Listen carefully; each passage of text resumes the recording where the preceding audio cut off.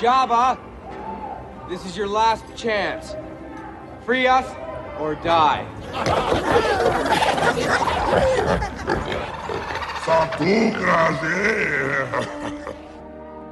This is Return of the Pod.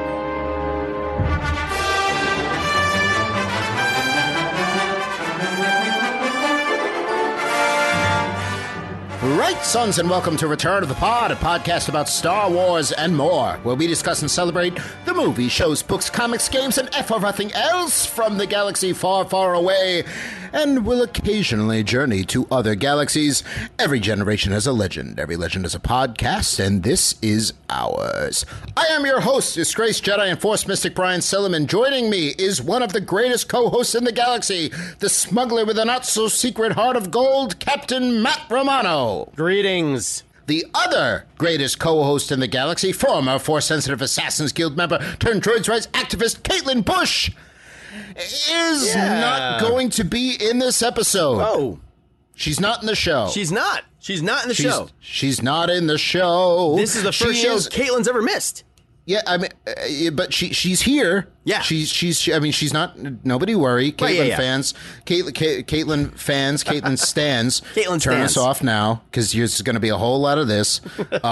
Citizens of Caitlin Stan, just shut it off, because I'm serious, she's not going to pop up in the end with Thor's hammer. She's not in this episode. But she is here. She's still engaged in what has become a thing, Matt. This is weird. Yeah. Yeah, that's the best way I can put it. It's weird. It's Caitlin versus Fatelin. Like, they're off in the distance right now fighting. They've been fighting for, what, a week now? How long have we been here?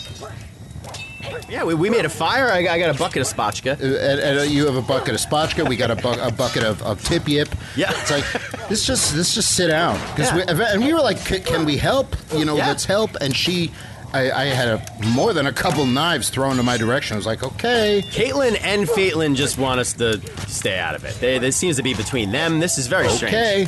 You, as our friend says, you guys do you. So we've been waiting for either one of them to win, or for both of them to just give up. It's been a week. Yeah. And you ever watch a knife battle go on for a week? Yeah. Let me tell you. Yeah, it's exciting at first, but it's exciting, and now they're both kind of getting tired, and then they just get second wind.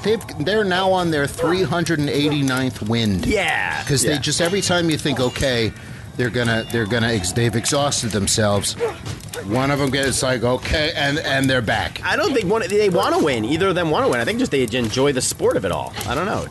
Do you think that's what it is? I think it is. I think they're just having a good time over there. Do you think it's that hashtag raised royal? Yeah. That kind of that Kansas City attitude. Yeah, yeah. That has been cloned into Fatelin's DNA. She's just horrible. I mean, she really Phelan's is just terrible. horrible. She's just terrible. the worst. Yeah. As she would say, the worst. Or is the worst? I don't know.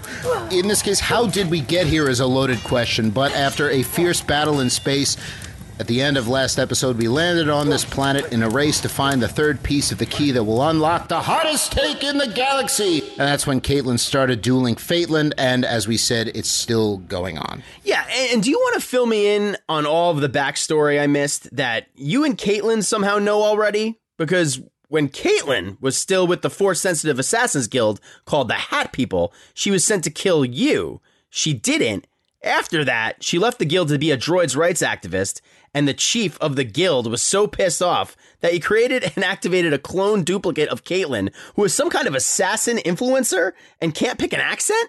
What are you complaining about? You just said it all. You don't need to be filled in. You nailed it. That's exactly what was going on. I don't know what really happened there. But you were never going to say you first met when she was hired to kill you, or that she had a clone replacement at all? Like, you were going to mention those things? It didn't seem relevant. I mean, anyway, I didn't think he would activate Fatelin. I thought he would activate the other one first. What other one? Denise Richards. What the?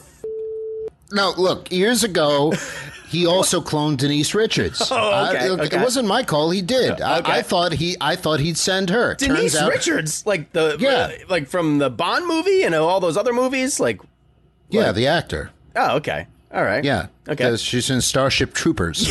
Yep. Wild Things. Okay. Yeah, that's her. Okay, cool. So you got it. So you're all caught up. Denise.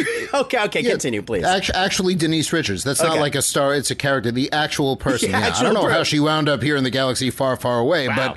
But ... 1, 2, skip a few. It turns out the chieftain who calls himself the Big Hat. He's really petty. And do not ask, Matt. Do not ask what you're about to ask because I know where you're going with this. Don't you know ask. where I'm going. Yep. Yeah. So you don't know how many. No. What did I just say? Okay, so back to the show. With us is our IT interrogator droid, AZ00, a.k.a. Azu. He's the only one here who's in somewhat of a... He's not tired at all. He's in a really good mood. Well, I know why. Yeah, I think we all know why. Any update on the duel, Azu? You zooming in there, seeing anything that we're missing? Yeah, they're still going at it, but are you ever going to discuss the new Bad Batch episode, or are you just going to keep doing this? I mean, you do you, but I don't think anyone cares about any of this. Talk about the new episode, Oh, okay. Yeah, I wonder yeah. while he's so hot to get to the main discussion. Yeah, okay, of course. Thanks, Azu. Yep, We're you're recording on July. Yeah, you're welcome for nothing. Nothing. Yeah, you're welcome for nothing. Oh, wow. What?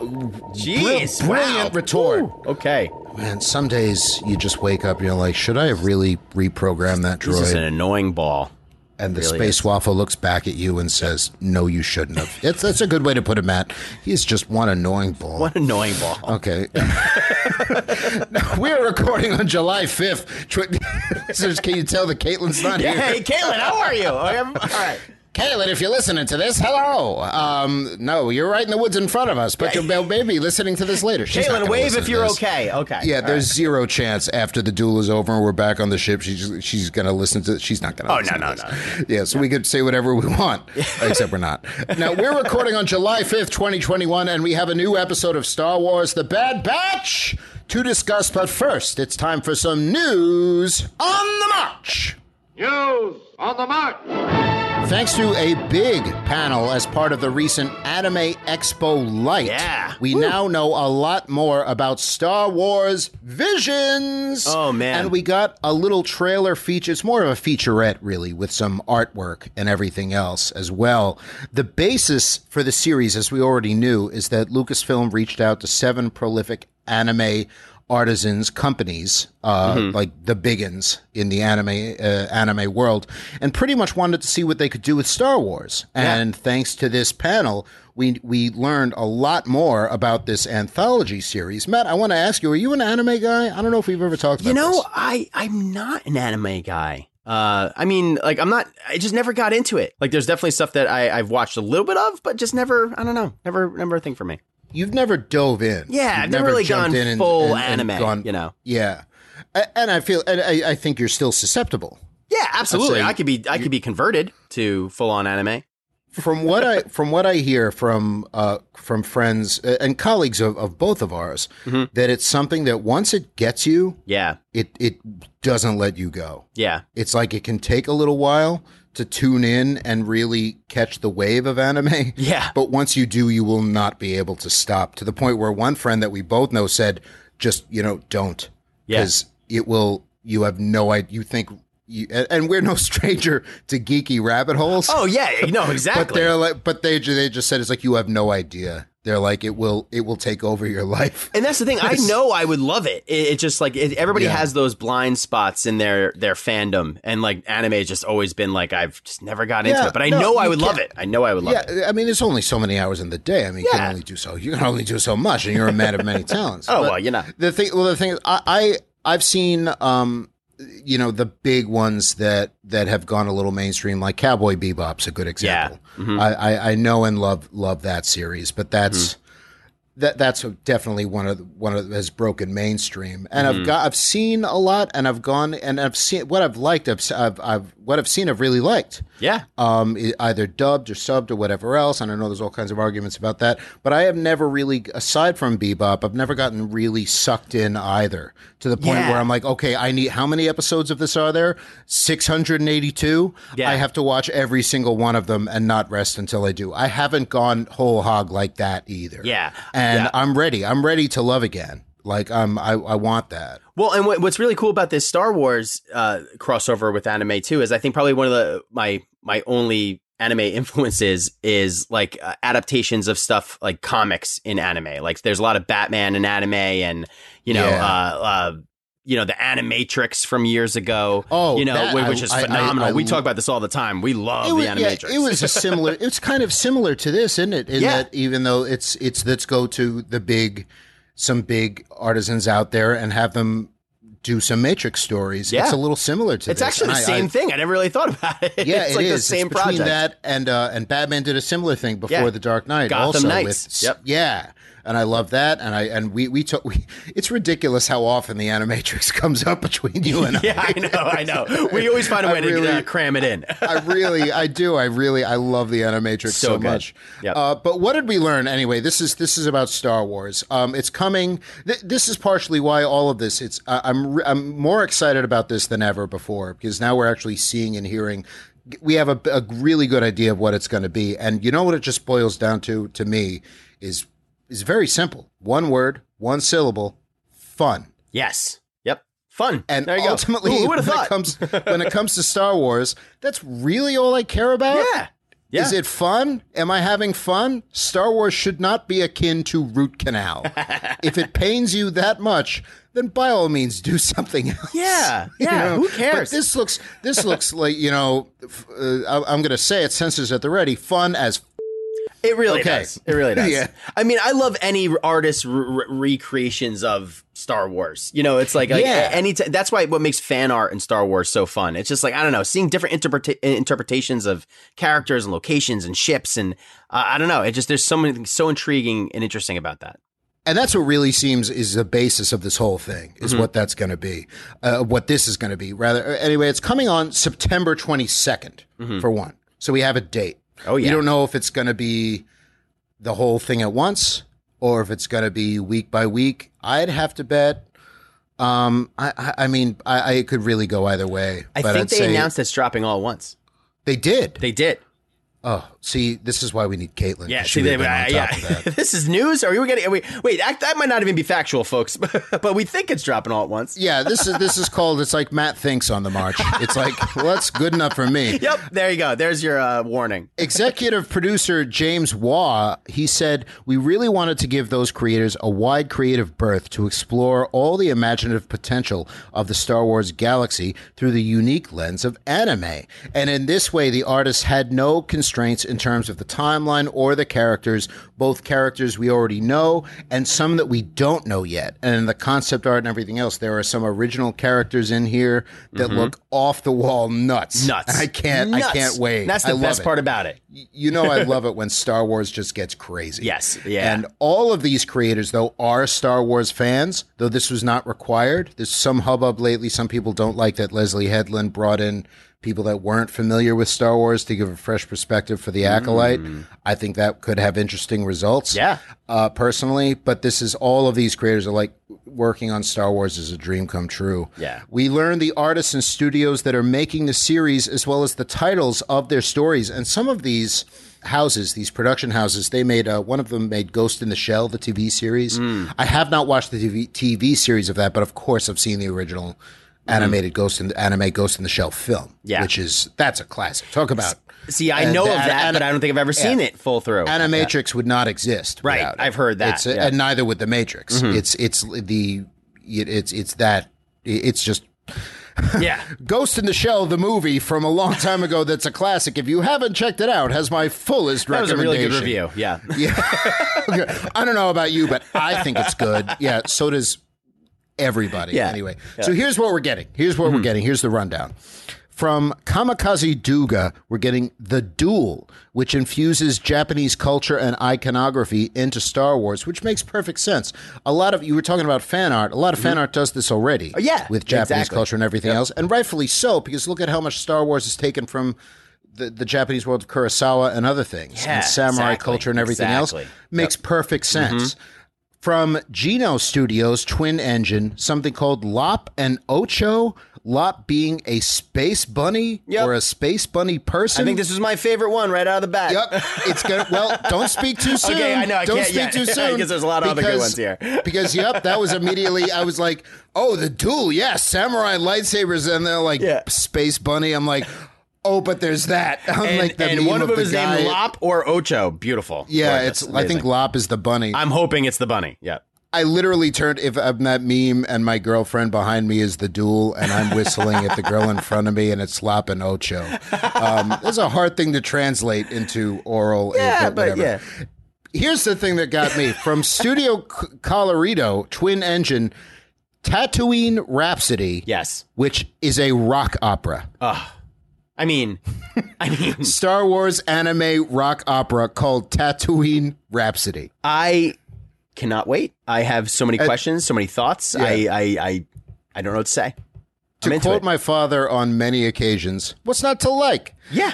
From Trigger, The Twins and the Elder. From Kinema Citrus, The Village Bride.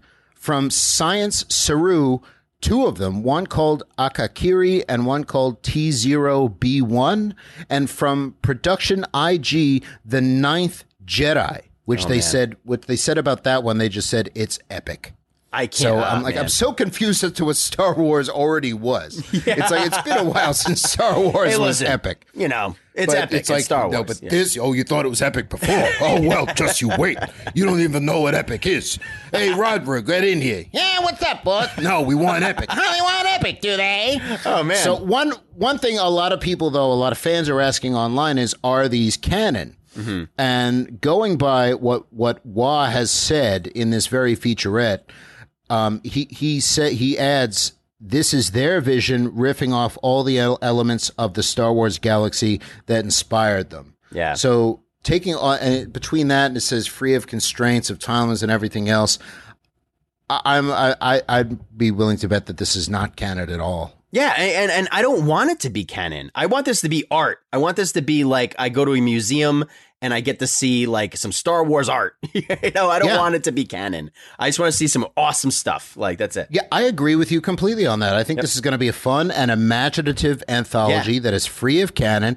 And in that way, I think it's what you just said. I think the fact that it's free of canon is going to make it even more fun. Yeah. And we get ramped and romped about what's canon, what's not, who's going to put cake in that particular mailbox. Exactly. And as much as I love one huge interconnected canon and how they're doing that, I love that. Oh, you love it. And I do. And picking it apart and what connects with what. Sometimes it's nice to step back from that and just relax and be free of it. Sometimes it's nice to just throw on the Freemaker Adventures or to pop open a Legends book that is not connected to anything. And you could just not like the other ones. Again, it's not like the canon stories are root canal, but no, totally. I mean. No, totally. And another great thing about this is that like they're probably going to be chock full of Easter eggs and callbacks and and that's what we really love to do with Star Wars, right? Is talk about it and dissect it and look at it from every direction. And I feel like this is going to be like just you want to talk about fan service? This is going to be so much fun. I'm a fan. I like to be serviced. I love being serviced. What's the problem? Also, it's go back to this. It's nice to get as wide and diverse perspectives on Star Wars as humanly possible for as big and expansive as the world is. Yeah. So in every art form. And anime just seems, and we've done it before. Have you ever read some of the manga adaptations of Star Wars and everything else? It's different, but it's fascinating. Yeah. And so to see it all through this lens or whatever, I was excited before, but now we saw the artwork. I remember I texted it to you, and you were like, okay, wow. It's like, this is... Well, I think we said this. Like, it was the one that we kind of knew the least about, but we were like, watch this one. I mean, we also said Droid Story is going to be the best one, and that's probably going to be. And that is canon. We know that. We know that. Clink the series. Clink the series. Saying they like Clink now. Oh, they like Clink, do they? Well, how about a Droid Story? I love this 1950s Lucasfilm lot that you work on. Oh, we're going to go. Now we're here at Lucasfilm and then in the 40s, and I want photos of Clink. Give me photos of Clink, damn it. Well, hey, no, I'm going to give them to you, okay? He's a trash can, but also a robot. Go. Now we got robots and magnets, see? It's going to be good. Okay, no, but I'm excited about this. I'm more excited than ever. And with that, we're going to charge back into Star Wars The Bad Batch. They call themselves the Bad Batch. You can really tell Finally. that Caitlin's not here. She would have gotten us back if she. Nope, still fighting. No, she's still fighting. She would have gotten us back on the road to success a long time ago. She would not let us be going this long. Okay. Sorry, listeners. Matt, I don't think our pilot's going to get picked up. No. This is it. This is it for it. It's not giving me that bought and fink feeling. Okay, now we're going to discuss and celebrate the Kark and Criff out of this new episode. For new canon reveals, we have our canon. We have hot takes along the way. We'll sound the hot take alarm. If anything really blew our minds, we'll let loose with a seismic mind charge. Now, this episode has only been out for a few days, and we don't want to spoil you for any of it, so be warned that we are about to get into severe spoiler territory. And for good measure, we will sound the spoiler klaxon. That's right, it's me, Werner. I'm not just a minifig, it's actually me here on the show. I'm still here watching this knife fight in the woods. It's very good. I want to put the camera on it. One time I got into a knife fight outside of Lhasa, and they threw me out, and I had to get on a plane, and they put me in coach, and they lost my luggage. Can you believe me, Werner? They lost my luggage, and we got there. They said, Werner, we lost your luggage. I said, good. I don't want my luggage anymore. And I went to a local Kmart, and I bought all of my clothes again and a toothbrush, and that's still how I live today. What is that, Matt Romano? Oh, yeah. There's a clear order in which you should watch The Bad Batch and listen to our podcast. Very good. That was one take. Wow, one take. Yeah, I know that line. I thought we had a plan for this, but we really don't. No. Oh, and the pilot just got another pass. I'm also a fan. Thrown out again. Yeah, the pilot just got a second. No. Here we go again. Punch it. Good soldiers follow orders. Cavalry has arrived! Star Wars The Bad Batch 1.10, directed by Saul Ruiz, written by Gerzimran Sandhu, story editor Matt Miknovitz. The title, Common Ground. Yeah. Can former enemies find ground that is common? We'll find out.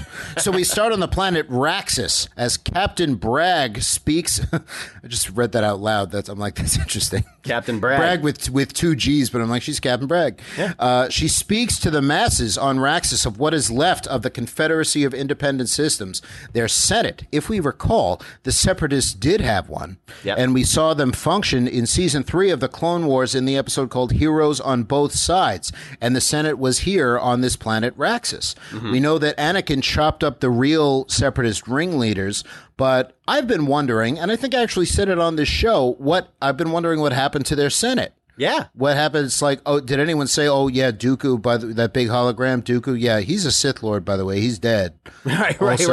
It was a big sham, and all your high-minded ideals and everything, it's all BS. Yeah. So you can all just leave now. It's over. It's like, shh, it's over. It's over. You lost. I don't know, but whatever happens, like, here's kind of what happened and it's not good. Bragg says that she's saying this to the big crowd as they're occupied. Yeah. And they got the Clone Wars tanks that are slowly becoming Imperial walkers. Yep. Mm-hmm. We got clones in the streets.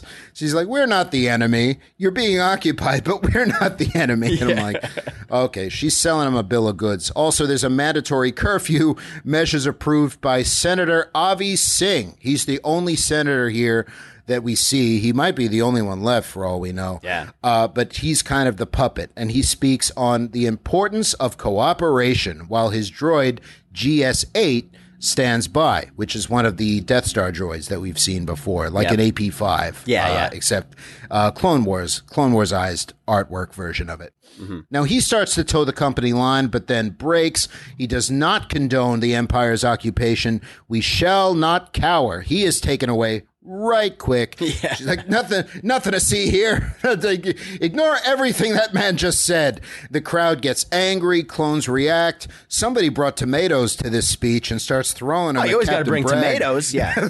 Who's always brings rotten tomatoes to a speech? And Christopher Walken just shrugs and walks away. No, there is no tomatoes. That doesn't happen. But clones do react. The walkers move in. The droid has walked off and sends a message out to someone. So Raxus under Imperial control.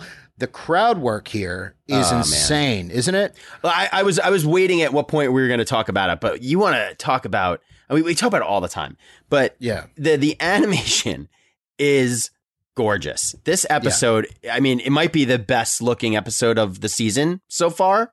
I mean, the colors, the textures, just, I don't know. Everything was this particular episode. I felt like, wow, like what am I watching here? You keep topping they keep topping themselves, and the things because we've seen crowd scenes that have looked really good on Clone Wars as well. It's just now they just have so many more assets, and the technology is expanding that it just looks bigger and better than ever. In any case, for Raxus and what became of the Separatist Senate, cannon, fire! I know everyone was just so hot to figure out what happened. Well, I never really thought about it before. Senate. Yeah, I know, because it's only in one episode, but I was like, I'm the only one. It's like, hey! And the minute it happened, it's like, wow, and I never thought I'd get the answer. But then I forget, it's like, who do you think you're dealing with here? Yeah, you think funny. Filoni's going to ignore that little that little dangling thread? Of course he's going to tie that up. That's what makes him the I'm Filonster, you know? Yeah, it's the Filonster. Damn, making me satisfied over here on a Friday morning. So here's some fun, and we got some actors now, Matt. And here's progressive. There are 3 actors in this episode, and all of them are really cool additions. Oh yeah. GS8, the droid, played by Sean Clifford, who, among many other roles, people will probably most likely recognize for her role as Phoebe Waller-Bridge's sister on Fleabag. Get out of here. I didn't know that. That's awesome. Someone who says that her haircut makes her look like a pencil. It's horrendous. It's modern. Don't lie. I'm not. I look like a pencil. You don't look like... Don't lie. Yes. Wow, so they both got to be droids. Two Fleabags. Yeah, that's amazing. Yeah. Yeah, do you think that was the connection? I mean, do you think it's like, she's looking at the camera, it's like, while we're here, why don't you get my sister in there? She can play a droid too. Huh? Yeah, exactly. That was awful. Get some of that Star Wars money. Yeah, she hooked up her sister. Yeah. I love Fleabag, and I think her performance on that is so good. Oh, so good. Now, Captain Bragg is played by Shelby Young, who's done so many things as a voice actor, as an actor. She has done a lot. She's also very prolific on Instagram and TikTok. She has some really funny voiceover TikToks and everything else. But she previously voiced Leia Organa in the Forces of Destiny series. In all of those, that's when we hear Leia, that's Shelby Young. And she's also incredibly, as I said, prolific in all other forms of acting. But here's, you want to, even cooler than that, this is one that I know that you are going to appreciate. This is one that I saw who this was, and this is hitting us right in another place where we live, Captain. Oh, no. Avi Singh, played by another very prolific. Do you not know who played him? I don't know who played him. This is a live reaction right now. This is going to be good. Oh, this is incredible. Now, it's going to be a little bit of cross-franchising here, but get ready. Played by another very prolific actor. He's appeared in many, many movies and shows, but for us, for you and I, and for probably many other people, he is almost certainly most memorable for one very special role. He was a main credit lead character for all 7 seasons of a series. Wait, what is it? Alexander Siddig plays the role, better known as Dr. Julian Bashir from Star Trek Deep Space Nine.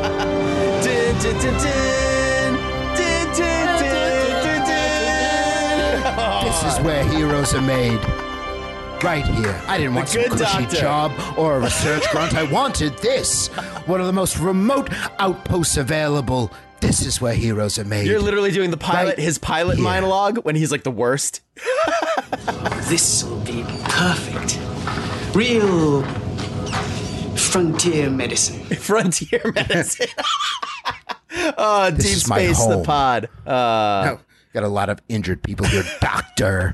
You meant no? It's That's awesome. Yeah, isn't it? That I is great. flipped out. I As love you it. know, Matt and I, we don't want to cross franchise here, but No, Matt no. and I, we're both. It's worth saying we're both big Trek fans. Big Star Trek fans. We worked on Trek projects together. Yep. You know that that DS9 is my most favorite thing. I love my Deep Space Nine. DS9. DS9 is my favorite Trek. Yep. And I'm not saying it's the best. I'm just saying for me, it's my personal favorite. Bashir, first in the first 3 seasons, he was credited as Siddig El Fadl, and he changed his name starting in season 4, his stage name at least, to Alexander Siddig. Oh, I didn't realize that. And he's been in a lot of things after that. Game he of was Thrones. on Gotham. Game of Thrones, that's right. Yeah. He was Doran Martell on Game of Thrones. He was on Gotham. He was Ra's al Ghul's. He was Gotham's Ra's al Ghul. And so here he is as Avi Singh. And this is not the first time a Trek actor has done work on a Star Wars animated show, with a memorable example being George Takei playing Lockdurd of the Separatist Alliance in season 1 of the Clone Wars, the Defoliator.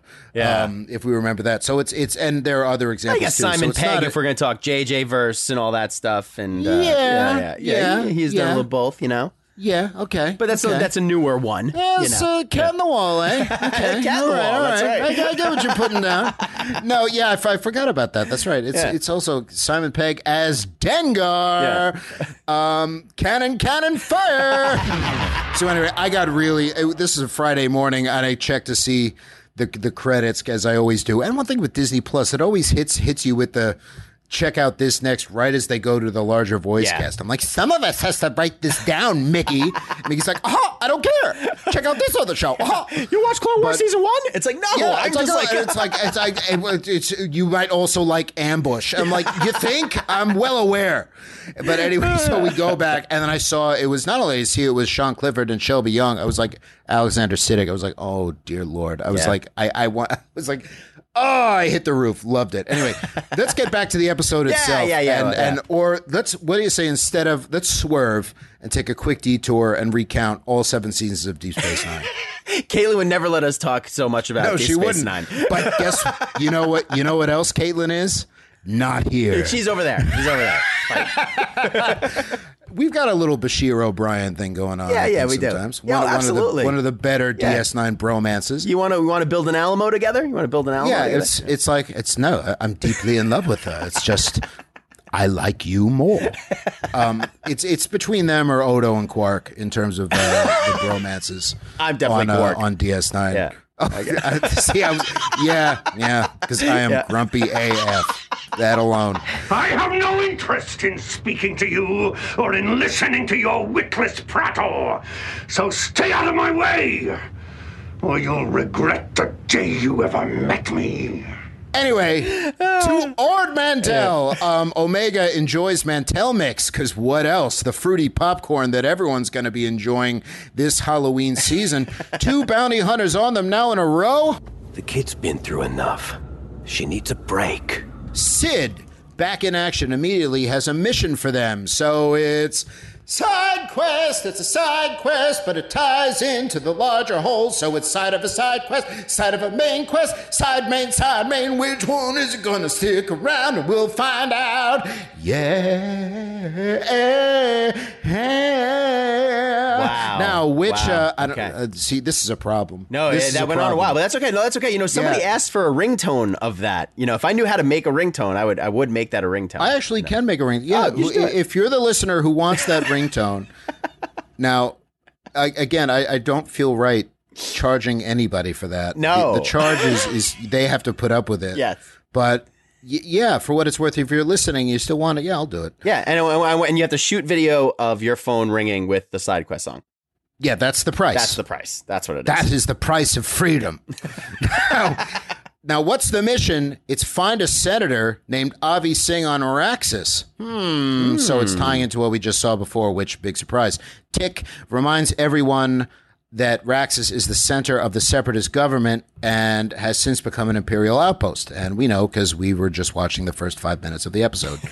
Now, Sid pops in with Raxus. That is the former center of the Separatist government. It has since become an Imperial outpost. I'm not interested in a history lesson, Goggles. And the whole thing is, wait, what are we doing? We're helping a Separatist? And Hunter says, no. But Sid's counter is, well, a job's a job. So we have the Batch these are clones, and now they have to help the Separatists. Yeah. And if we remember, they just fought quite a long series of wars against the Separatists. Yeah, it's pretty messed up, you know. And again, another interesting twist for the Bad Batch here, where they have to really consider, you know, what have they been doing the past few years? Because here's their state. They're being asked to help a Separatist, right? And for the last 3 years plus, they've been fighting against Separatists. Yeah. Yeah, you get what I'm putting down. I'm picking up what you're putting down. Yeah, so that's it's like your friend is now your enemy, and your enemy is your Yeah. friend. I don't know. Yeah, it's wait, the Rancor is Moochie. The Rancor is going Moochie. on? And so, wait, man, that bit went on too long. I'm sorry, Matt. Okay, so they're leaving Omega with Sid. He doesn't trust her and warns if anything happens. Rather trust Omega. He doesn't trust Sid, and Hunter's being really extra careful now. Yeah, totally. So the way we're gonna be extra careful is I'm just gonna leave you with the lizard woman while we go out and do our stuff. Who wears a very nice pearl necklace, by the way. I never really thought about it, but she's got a really nice necklace. You know, it is nice. Yeah. I'm like, and she never clutches them, which I like. Never clutches her pearls. I don't go in for pearl clutching. We do not go in for that behavior here on Return of the Pod. But and we have a new Sid nickname alert. If anything happens to her.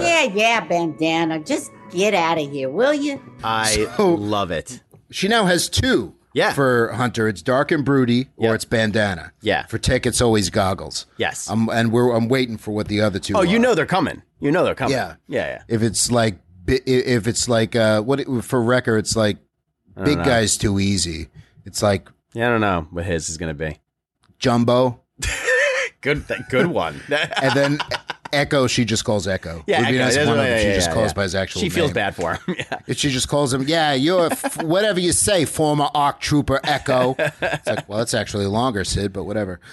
Omega is part of the squadron. She doesn't like this being left behind. Her mission is for Sid instead, which is scrubbing. Mm-hmm. Sid throws her a space sponge, and she's scrubbing down the bar, and then she sings a few verses of Castle on a Cloud, except not really.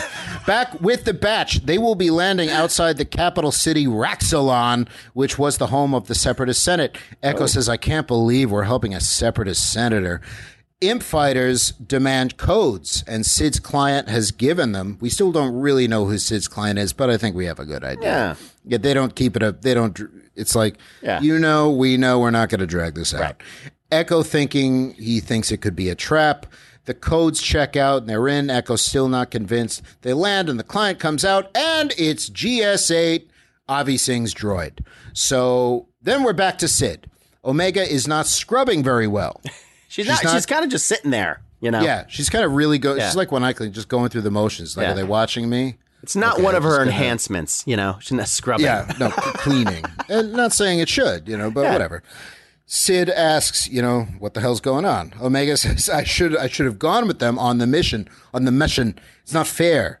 It's not fair. I can't do it. It's awful. That was awful. It's not fair. Sid says, I got news for you, kid. Life ain't fair. You don't like it? Stop pouting and do something about it. And calls her helpless. And Omega says, I'm not helpless. I told Dark and Broody I'd keep an eye on you and keep you safe. For how much? Not enough. So we got Omega sass. Yeah. And she's right about that, absolutely. I think. No, I like absolutely. that Omega can, when Sid's concerned, can dish it out. Well, yeah, Omega's got like a lot of chops, you know, like she's good at a lot of things, and one of them is sass. I like it. Yeah. Do you think if she had to put together a tight 5 on airline food, she could do it in with a half hour's notice? A tight 5, sure. Tight 10. I don't know that tight 10. I wonder if Sid has an open mic. Anyway, back on Raxus, the batch approach the city heavily fortified by the imps. Echo is second guessing every part of this. He's the most untrusting one of them by far, which probably because he's been at it probably the deepest of all of them. And let's not forget, he was tortured for several seasons. Very different by perspective. The Separatists. Yeah, that we didn't know by frickin' Trench, one of the worst ones there is, if not the worst. And so GS8 and Wrecker, they're also trading some barbs back and forth. Hunter leads them into taking out surveillance, and he does this by pushing the droid out in front of some clone guards. They run after her, and then we just hear them getting beaten. So it's a beaten up. It's a little, hey down there. So yeah, give us a hand with this. So I was I was watching this episode this week with my nephew, who is 8. and it was hilarious because he right away was like, "Oh, this old bit." Like, you know, like, and he's 8. And he's 8. He was absolutely right. This whole bit from 77 when I wasn't even alive. Right. So I've seen this one. Yeah. To him, everything in Star Wars is this old bit. Yeah, I know, right, exactly. But he knew that particular trick of like, hey, over here, you know. Yeah, that's hilarious. It's like, it's true. They pulled it in 77 and it still works. So they move in. Wrecker and Echo go up top, others below. Hunter gives Tech an order and includes Omega in it by accident. He's like, you and Omega loop back around. I'm like, whoop. And Tech says, that would be impossible, seeing as Omega is not on this mission. Yeah. And I thought, that, of course, this is a small moment, but it's really telling in that Hunter had good intentions. Yeah. For not bringing Omega along. Again, he doesn't say it, but trying to protect you, whatever. He doesn't outright say that. But he's also gotten used to her being here. Mm-hmm. Would you say not only that, he's come to possibly depend on her as a valued member of the squad? Absolutely. You nailed it. Absolutely. I think that in that moment, you're seeing kind of, the two things. The one of just kind of having her he's used to having her around and being there. And the other is that she is a member of the team now and she provides an actual asset and she's valuable to them. Yeah, exactly that. Because it's not that it's like, yes, we're protecting her and she's our little daughter and she's important to us and all that. She has proven her use time and time again. She's saved them like 10 times gotten them out already. of more than a couple jams, and she's a smart person to add to your team. Yep. So not putting her in your party is actually decreasing your chances of success. Yes. It's increasing success for somebody else in another area of the story, but we'll get to that. So GS8 jumps right in, though, and says, "Excuse me, guards, I appear to be lost. Can you direct me to the nearest egress?" And the show's really getting in a groove with that word. Yeah. This is the second time. Yeah, egress is a big word in Star Wars. In this season, and it's popping up. I'm like, what is going on here? Yeah. Is this a bit? Is this a thing? Is there a bet somewhere where can you get it into your episode and make it all the way to air? Yeah. And how many times can you do it? We'll know if we hear it again. Absolutely. We'll know because we're going to be on Egress Watch. Yeah, Egress Watch. For the rest of the season and, quite frankly, the rest of our lives. So the ruse works. They take out the guards and they save an antique vase that was a gift for Senator Singh. Back to Sid's. Sid is playing Dejarik with the regulars, the Ithorian and the Weequay, whose names are Bolo and Ketch, respectively. Sid was losing to them until Omega steps up and beats them for Sid in just one move.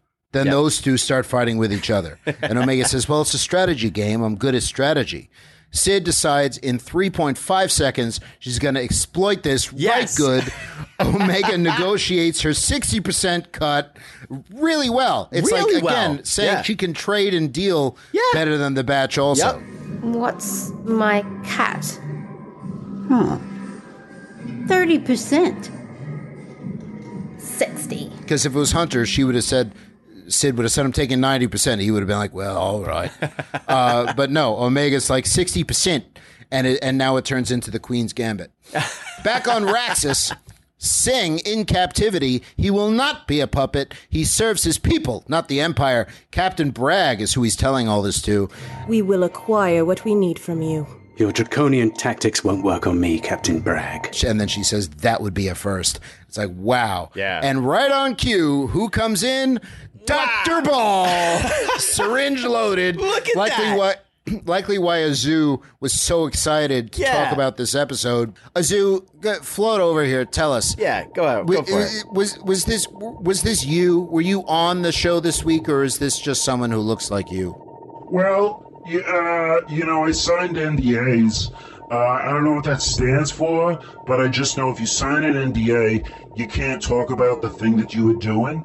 So, I was told not to say. It could be me. It could be, someone who looks like me. I don't know, but it's a very attractive droid. I'll say that. And for one annoying ball, yeah, that's right. I heard you before. Well, listen, Azu. I mean, look who's on actual Star Wars and who only talks about it. So, wow. You do you, and I'll do me. Okay, I'm just gonna float away now. I don't think it was you in that episode. doing you. I don't know. Neither do I. Yeah, I don't think it was you. Okay. Yeah, it's like every time there's like it's like every time Oliver Platt pops up in a show, I'm like, oh, that's me. Did you see me in that show, Matt? Oliver Platt, That's me. Of course. Yeah. It's like, no, it's not. Yeah, I was on West Wing. I was in that episode. It's like, that's Oliver Platt. No, it's me. Oh, man. And no, to anyone who's wondering, not Kevin Smith. I'm gonna once again. It's come time to nip this in the bud. Once again, you said it. You're bringing it up. No, I gotta. Every now and then the comments pile up, and there's about 5 or 6. Look, I don't know Kevin Smith, but I don't know him personally, but he appears to me to be a talented, nice fellow, very, very nice, kind, smart guy, very nice, affable. People really like him. Yeah. I don't, and this is just a couple listeners that pointed this out, and this has no business being in the middle of the main discussion, but we're going to do it anyway. We're going off course. No girls allowed, except not really. Again, this pilot ain't going to be picked up. Please come back, Caitlin. Kevin Smith, yes, please come back. Kevin Smith, I don't know him personally, but he seems like a talented, nice, really smart guy who does great stuff for a lot of people and is a family man and is really nice and very kind.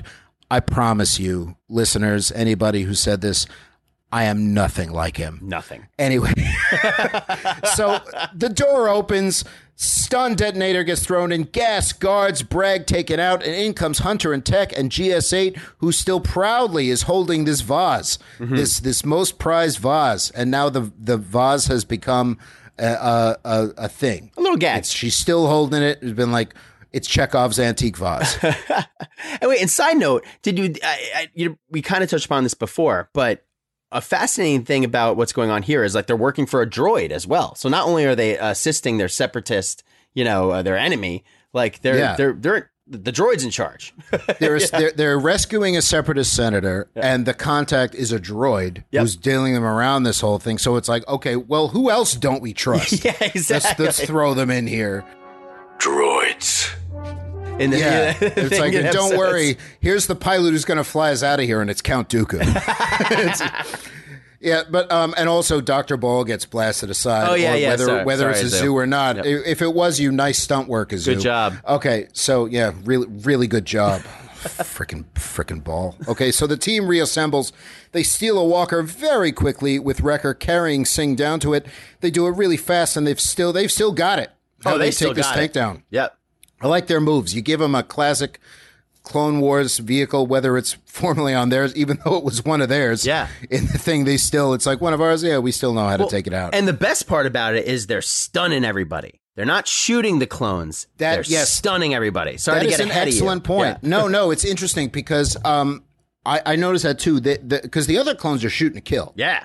They're still on stun. Yep. And they stun the whole time. Mm-hmm. And I'm just wondering how long that's going to last. It can't last much longer. I mean, do you think it'll get to the point where they'll just transition out of it? Or do you think they'll even go so far as to have a conversation? Because I think this could be ripe for a dramatic conversation where it's like, look, we have to actually not say it's time to stop with the stun setting. Yeah. But it's like, look, we got to get serious. No, I think this is another like Chekhov's vase here, or Chekhov's vase. They wouldn't be planting this little, because they didn't talk about it in this episode. They're just stunning them.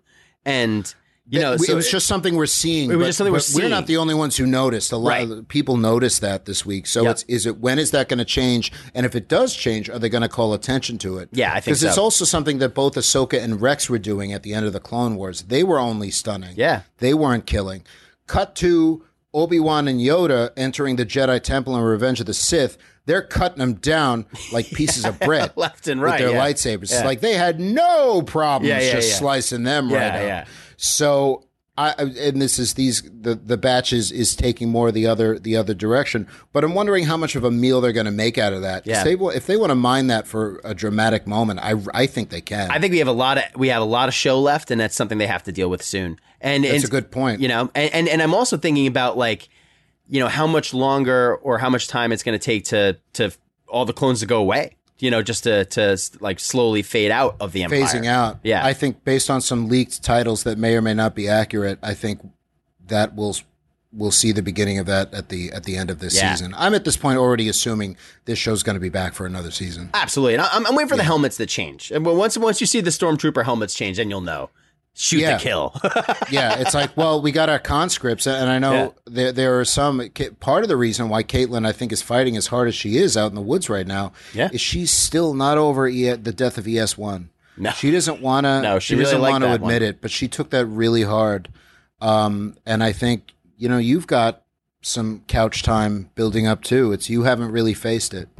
It's time to admit that it hit us all. Every time I close my eyes, Brian, I see him. I know. Yep. I know. And it's not like Omega looking up and seeing the Jarek pieces on the ceiling. We close our eyes and we see ES1, a character with maybe 10 minutes of animated screen time. My curse. And it's hard. It's hard. It's wow. Okay, so wow, it's hard. Wow. The tank then changes directions and clone bodies just start flying out of it. I love it. Yep. I love this. We don't see us do it, but we know Wrecker's just throwing the bodies out. He's like stunning them. I'll stun you, but I'll give you a crippling body injury. Yeah, exactly. One of these guys landed on their neck. It's like certainly at least somebody got stunned and then fell out of a window to their death. It's like they're not pulling their punches that much. Yeah. Well, that's the morning. And I immediately thought of Barf saying, that's going to leave a mark. Yep. Yeah, well, normally that's going to leave a mark. Bragg is back up, sees this happening, gets the clones on it. The stolen walker gets blasted and is shut down for a moment. Wrecker and Echo go to hold the clones off. They are, and as you said, they continue to be stunning the whole time. No kill shots at all in this whole episode, as you have already pointed out. At one point, Rika moves the other walker's gun turret away with just his arms. That walker then goes down, but another comes in quick, and the Imperial clones are not using stun at all. And I love the Wrecker resurgence is continuing. Oh, yeah. Anytime Wrecker does something physically, just by himself, that nobody should be able to do with brute strength, I get excited. Oh, he's jumping. He grabs the senator at some point and jumps off a building. He's like, don't look down. Yeah. It's like, usually, is he a Jedi? Did he have a parachute? No, man. No, he didn't. Yeah. So Tech is caught, but then GS8 smashes one of the imp clones with the vase. You there. I never much cared for that vase. And that is the end of the epic story of Avi Singh's vase. Cannon, fire! Does it have a Wikipedia page yet? It should. It probably. Yeah. I mean, for all we know, maybe. If not, somebody get on that. It has a whole backstory. It's going to have a Disney Plus show. Yeah. Avi Singh's vase, a Star Wars story. Maybe that's what Droid Story is about. That's what it is. Yeah, there you go. Well, it's not a droid. Not that we know of. It is a droid. Okay, it's a vase and a droid. It's a vase. It's a vase droid. But it's also a droid. But it's not. It's just a VOD. But it's also... Okay, can you fire him, please? Oh, man. Okay, this pilot, again. Awful. Nope. We just got another rejection. Nope. Okay, so we just got 3 more rejections. They just keep coming in. I didn't know we were sending it out yet. Well, we're going to send it to the CW, see what they say. Okay, Singh leads everybody to an alley, and it looks like a choke point. They're going to have to trust him, and I'm already trusting him. Oh, yeah. But I'm like, something about his voice is trustworthy. And this is before I realized it was Dr. Bashir, who... It bears not. We don't want to spoil every secret of Julian Bashir, but we're talking about clones with enhanced DNA. Well, I was going to say Dr. before. Julian Bashir knows a thing or two about enhanced DNA, doesn't he, Matt? He sure does. He sure does, and he also knows knows a lot. He knows a lot about Black Ops operations as well. Oh yeah. So Section 31, please and thank you.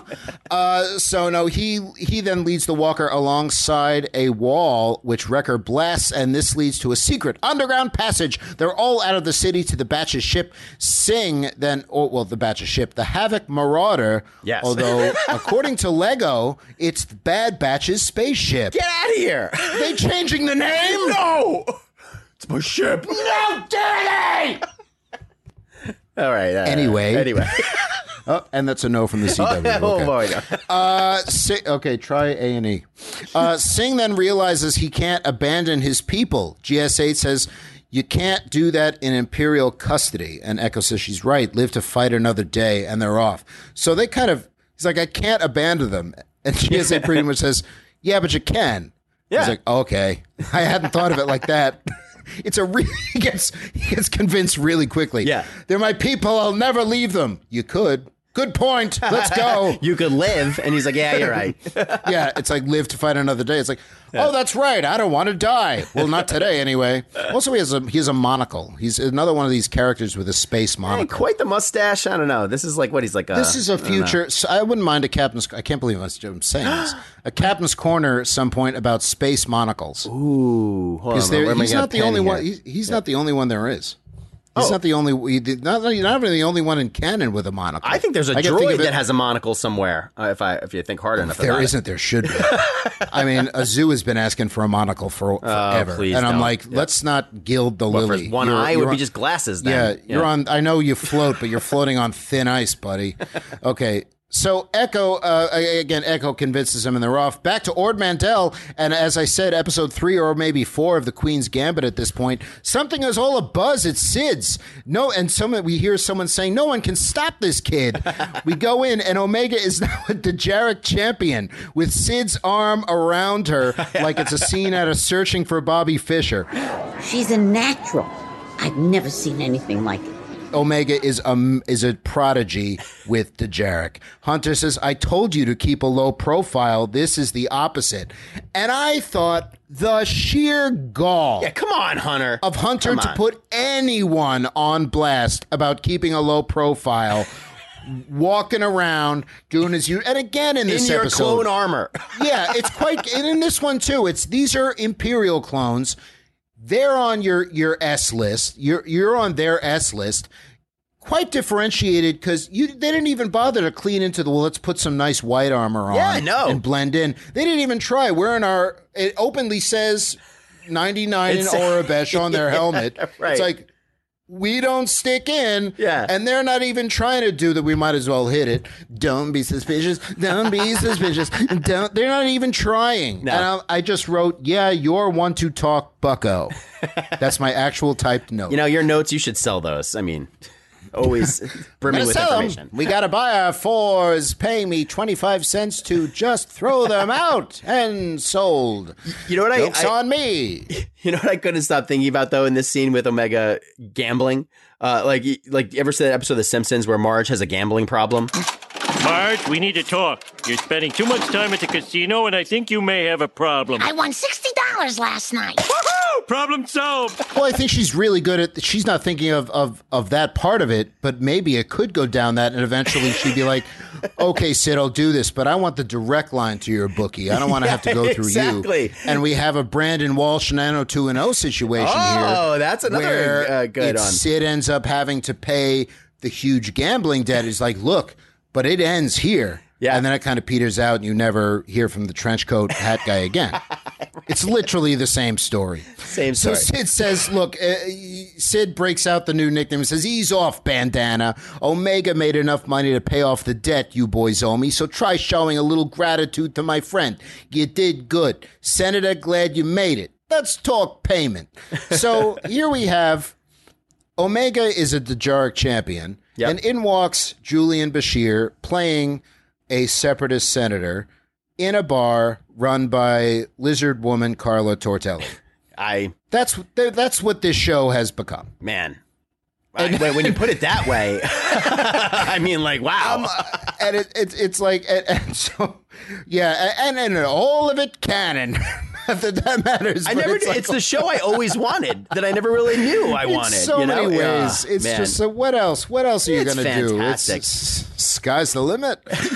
So they all walk off. Wrecker kind of elbows Hunter on his way out. It was like some division in the ranks. I don't think he likes that he was throwing some Omega at his best Mantell mix mate there.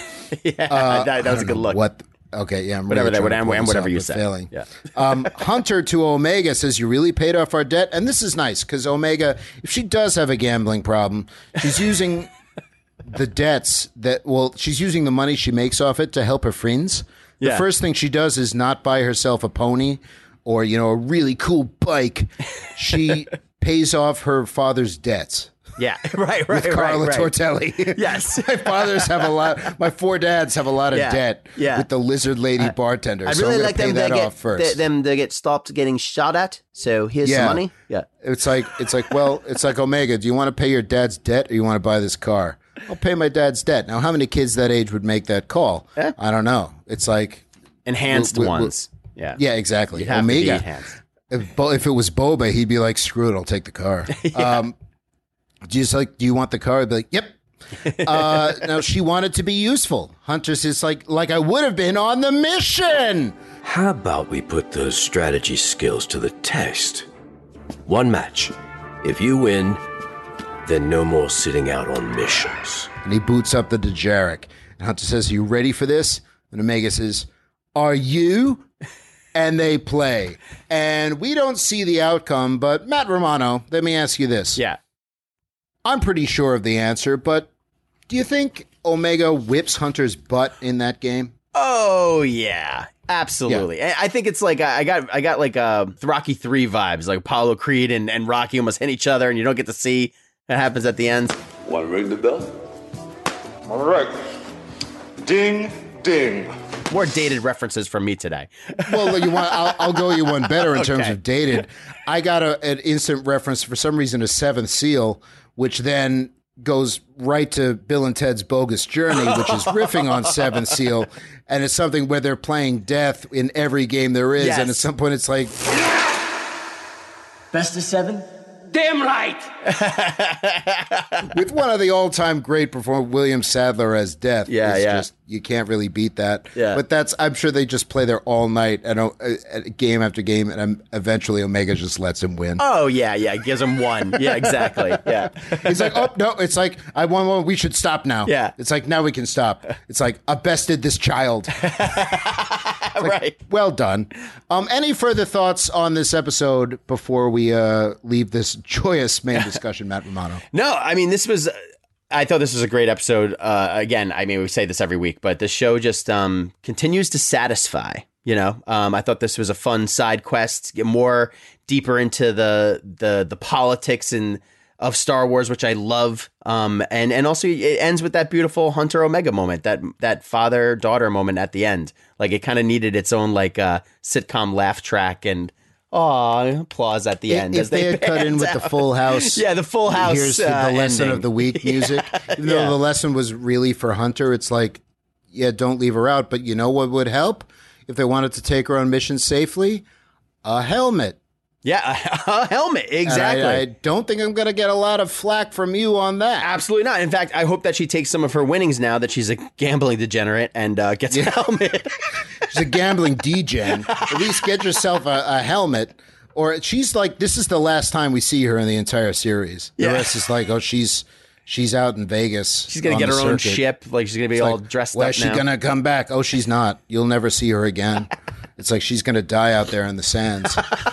It's like, wow, this got dark. Also, it's kind of, why are we set on Earth now? What's going on? Yeah, what? I liked that it was a little side questy, but it tied so much into overall themes, not only of the Omega relationship, but the coming off of the Clone Wars in general, like the wrapping up dangling threads in terms of the Separatist Senate, clones now having to work with the Separatist and all that stuff, and the Vaz, quite frankly. Yeah. I mean, the ongoing runner of the decorative Vaz. Come for the ball droid, stay for the Vaz. You know? Stay for the Vaz, and then stay a little bit more for Dr. Julian Bashir. I think that's really. What else can be said? Nothing. It's perfect. Nothing. Yeah. It's perfect. Yep. We nailed it. Well, with that, we're going to go to break, but we're fine. We're all fine here now. Thank you. How are you? Don't turn us off.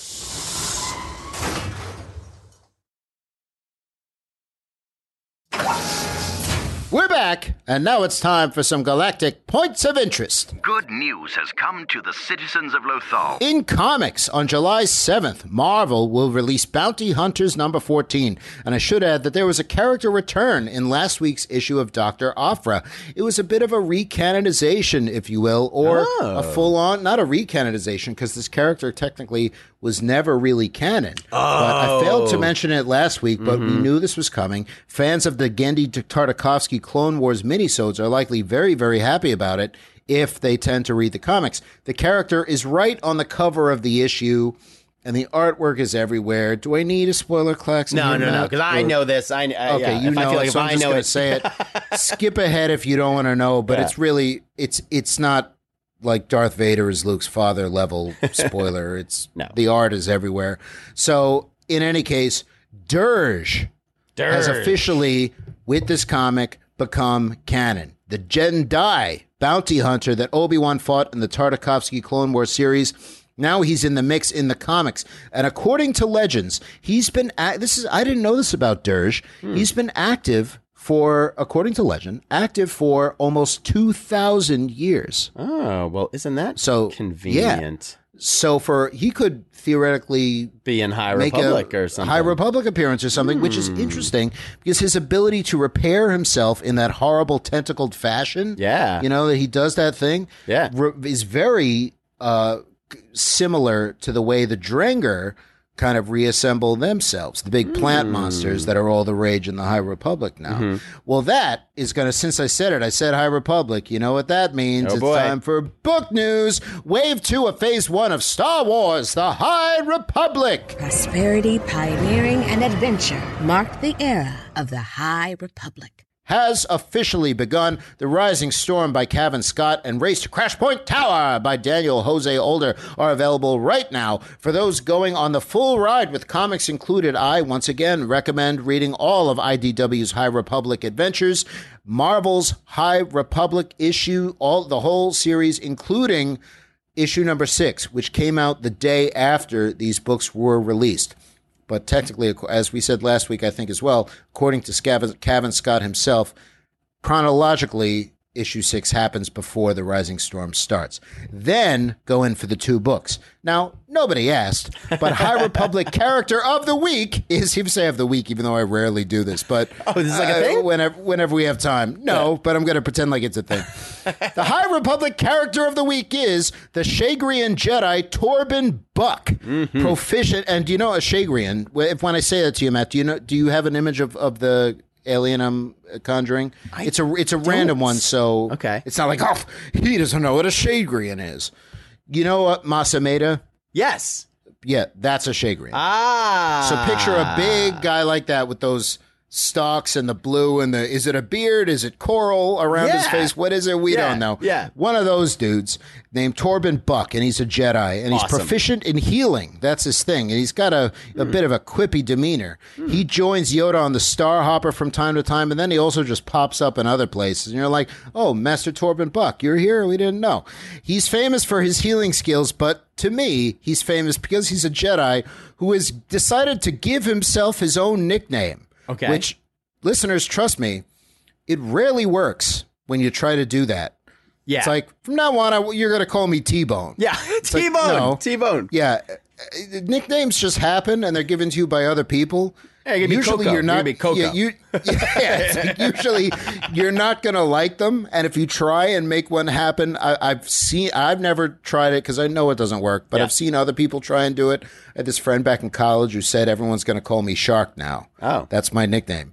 Nobody did. Nope. And it became, in fact, it worked the opposite way, where it became a point of derision. So I was going to say rarely works. That's when you get the nickname Fish or something. Yeah, exactly. But it became just derogatory. Okay. So anyway, here we have a Jedi, a prolific Jedi who's good enough to, serve alongside Yoda, who's doing this.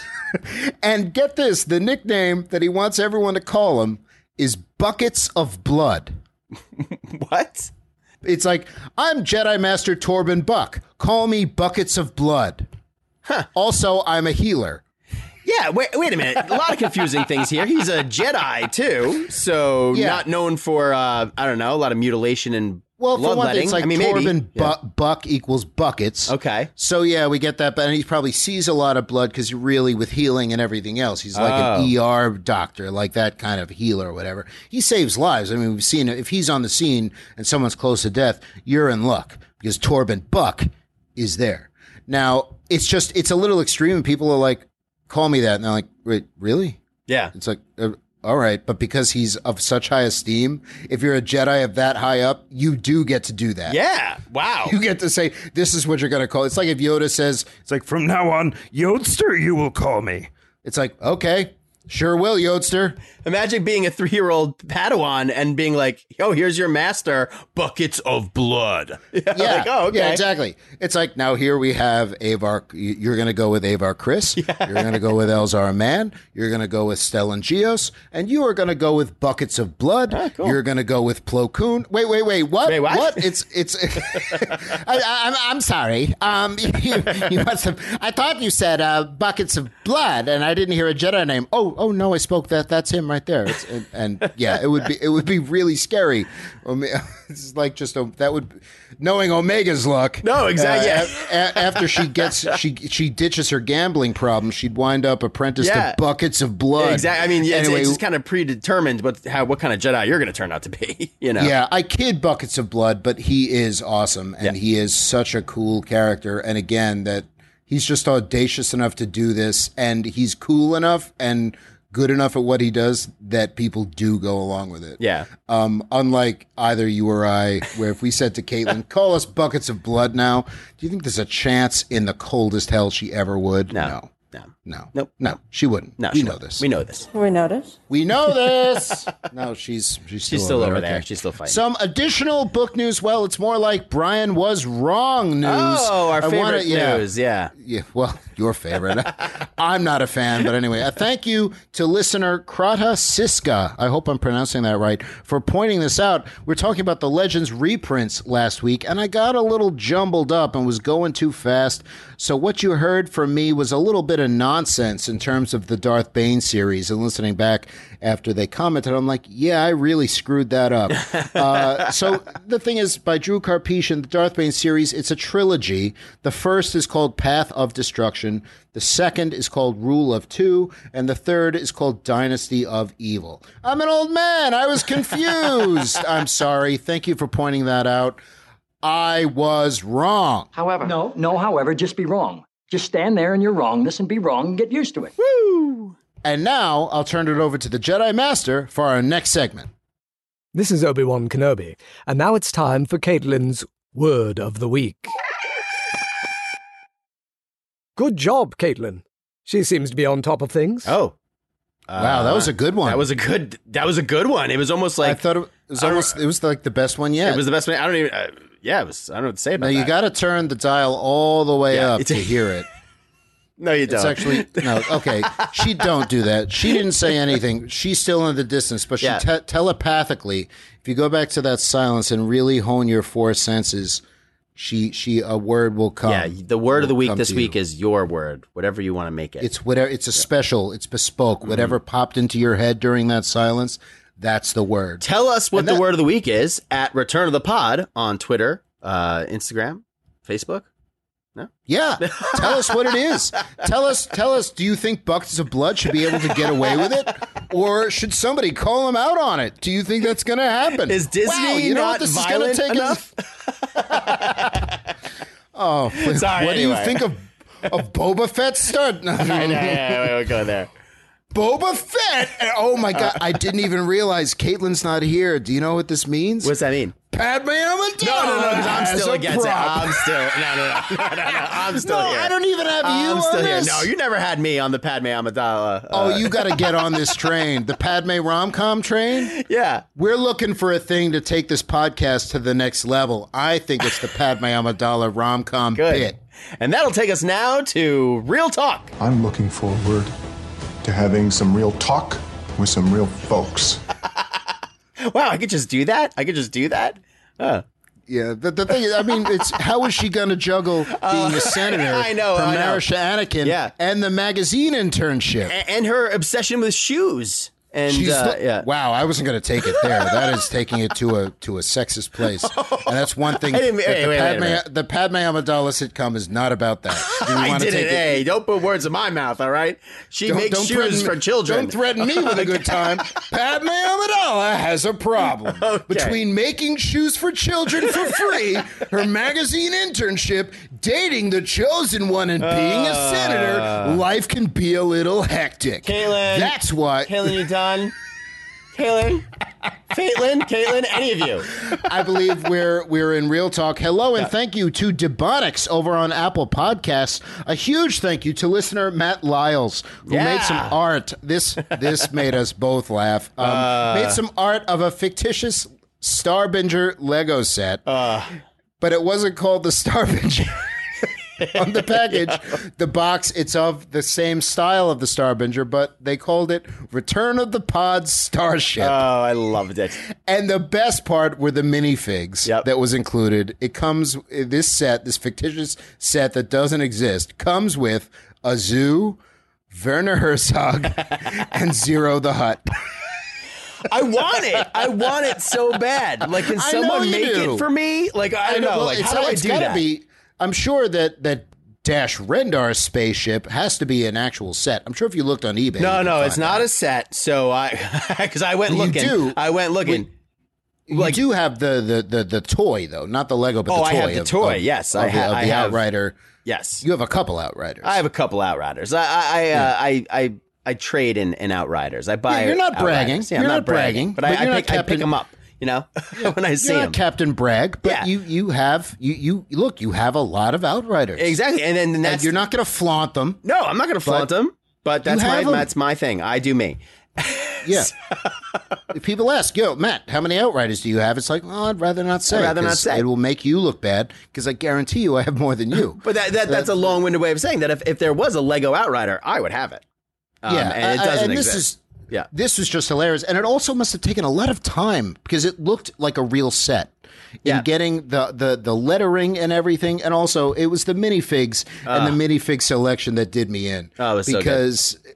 Especially and Zero was especially happy to be included in such a Lego set because he felt out of the mix lately on the ship. Happy to be involved. Oh, don't worry, I can squeeze my little tushy in wherever I want. Oh, no. Don't you worry, Matt Romano. I can squish and squeeze in every crack and crevice I want. So thank you, Matt, for making that awesome. Thank you so much. You really made me laugh with that. It was really well done. We were talking about Community last week, not the series, but the community of listeners and everything else. And get this, no sooner did we did that, but something really fun happened. Really fun. And we were this is not news to you. We were talking about this right before we started recording. So it's like, Matt, you wouldn't believe what happened. It's like, I would because we were talking about it an hour ago. Anyway, if this isn't Community, then what the hell is? Now, longtime listener, Leah Elizabeth J., who has done artwork or whatever else, she is one of the most passionate Padawans there is. Big fan of the show, and we're big fans of her, right? Oh yeah, absolutely. Big fans of Leah. Oh yeah. Now she has a podcast called She Will Rock You, and we've both listened to it. It's very well done. She is a great podcast, great person, great podcast. Longtime listener Thomas Carter Rochester, who's been with us like since the beginning. Also, yeah, he's another since OG. The beginning of the old show, whatever. Yeah. Another great guy also has a podcast called Lights, Thunder, Action. Yeah. And they connected first because they were both listeners to the old show and this show, and then also connected as fellow podcasters. And recently, Leah and her co-host appeared on Thomas's podcast to talk about Loki, because Thomas is a big Thor fan. If the title Lights, Thunder, Action didn't clue people in, he's a big fan of Thor and Marvel at the same time. So they had a podcast summit. Yeah, we were not invited, but that's okay. It's okay. Nor should we. Quite frankly, all of you, it's like I completely understand. I would have left this out too. I continually am trying to leave myself out of this one, but every now and then you wind up in the woods. Am I right? Now, so they appeared. They talked about Loki, a show that we're both enjoying. Oh yeah, enjoying the Loki. Yes. Really already have enjoyed Loki even more now. But isn't that fun that happened? No, it's amazing. I mean, we like you said, we were just talking about Community last week and how one of the most satisfying things that we get out of doing this podcast, because especially the new show here, this is just what a passion project for us. What is this? What are we doing here? No, it's not that, because I have no passion for this. I think it's a compulsion. Right. So there you go. Much like gambling. Yeah. And Omega's gambling. This is just I wish it was visual because I'm blinking twice. Okay, so anyway, Community is what we get out of this. So one of the good things seriously, is that, it is Community, and it's really cool, and we love that you did that. And so everybody, give that a listen. It is on the Lights Thunder Action feed because it was Leah and her co-host appearing on that show. But check out both of these shows. She Will Rock You about music or whatever else, and we've said it before, but Leah really enjoys. Leah Elizabeth J really enjoys going to a live show. She really likes the live music. And you know what I like? Sitting down. Not at a live show. Sitting down in a quiet room. It's like, I'd rather with your Werther's Originals.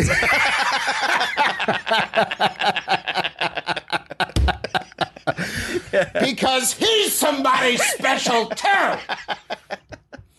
Anyway, with a few exceptions, there is one group I would make an exception for. What's that? And Matt, I believe they're a rock group that you may have heard about. Okay. Have you heard about them? Oh, you're not talking about the Red Blades playing MSG Starship Graveyard, their biggest album yet. And guess what else?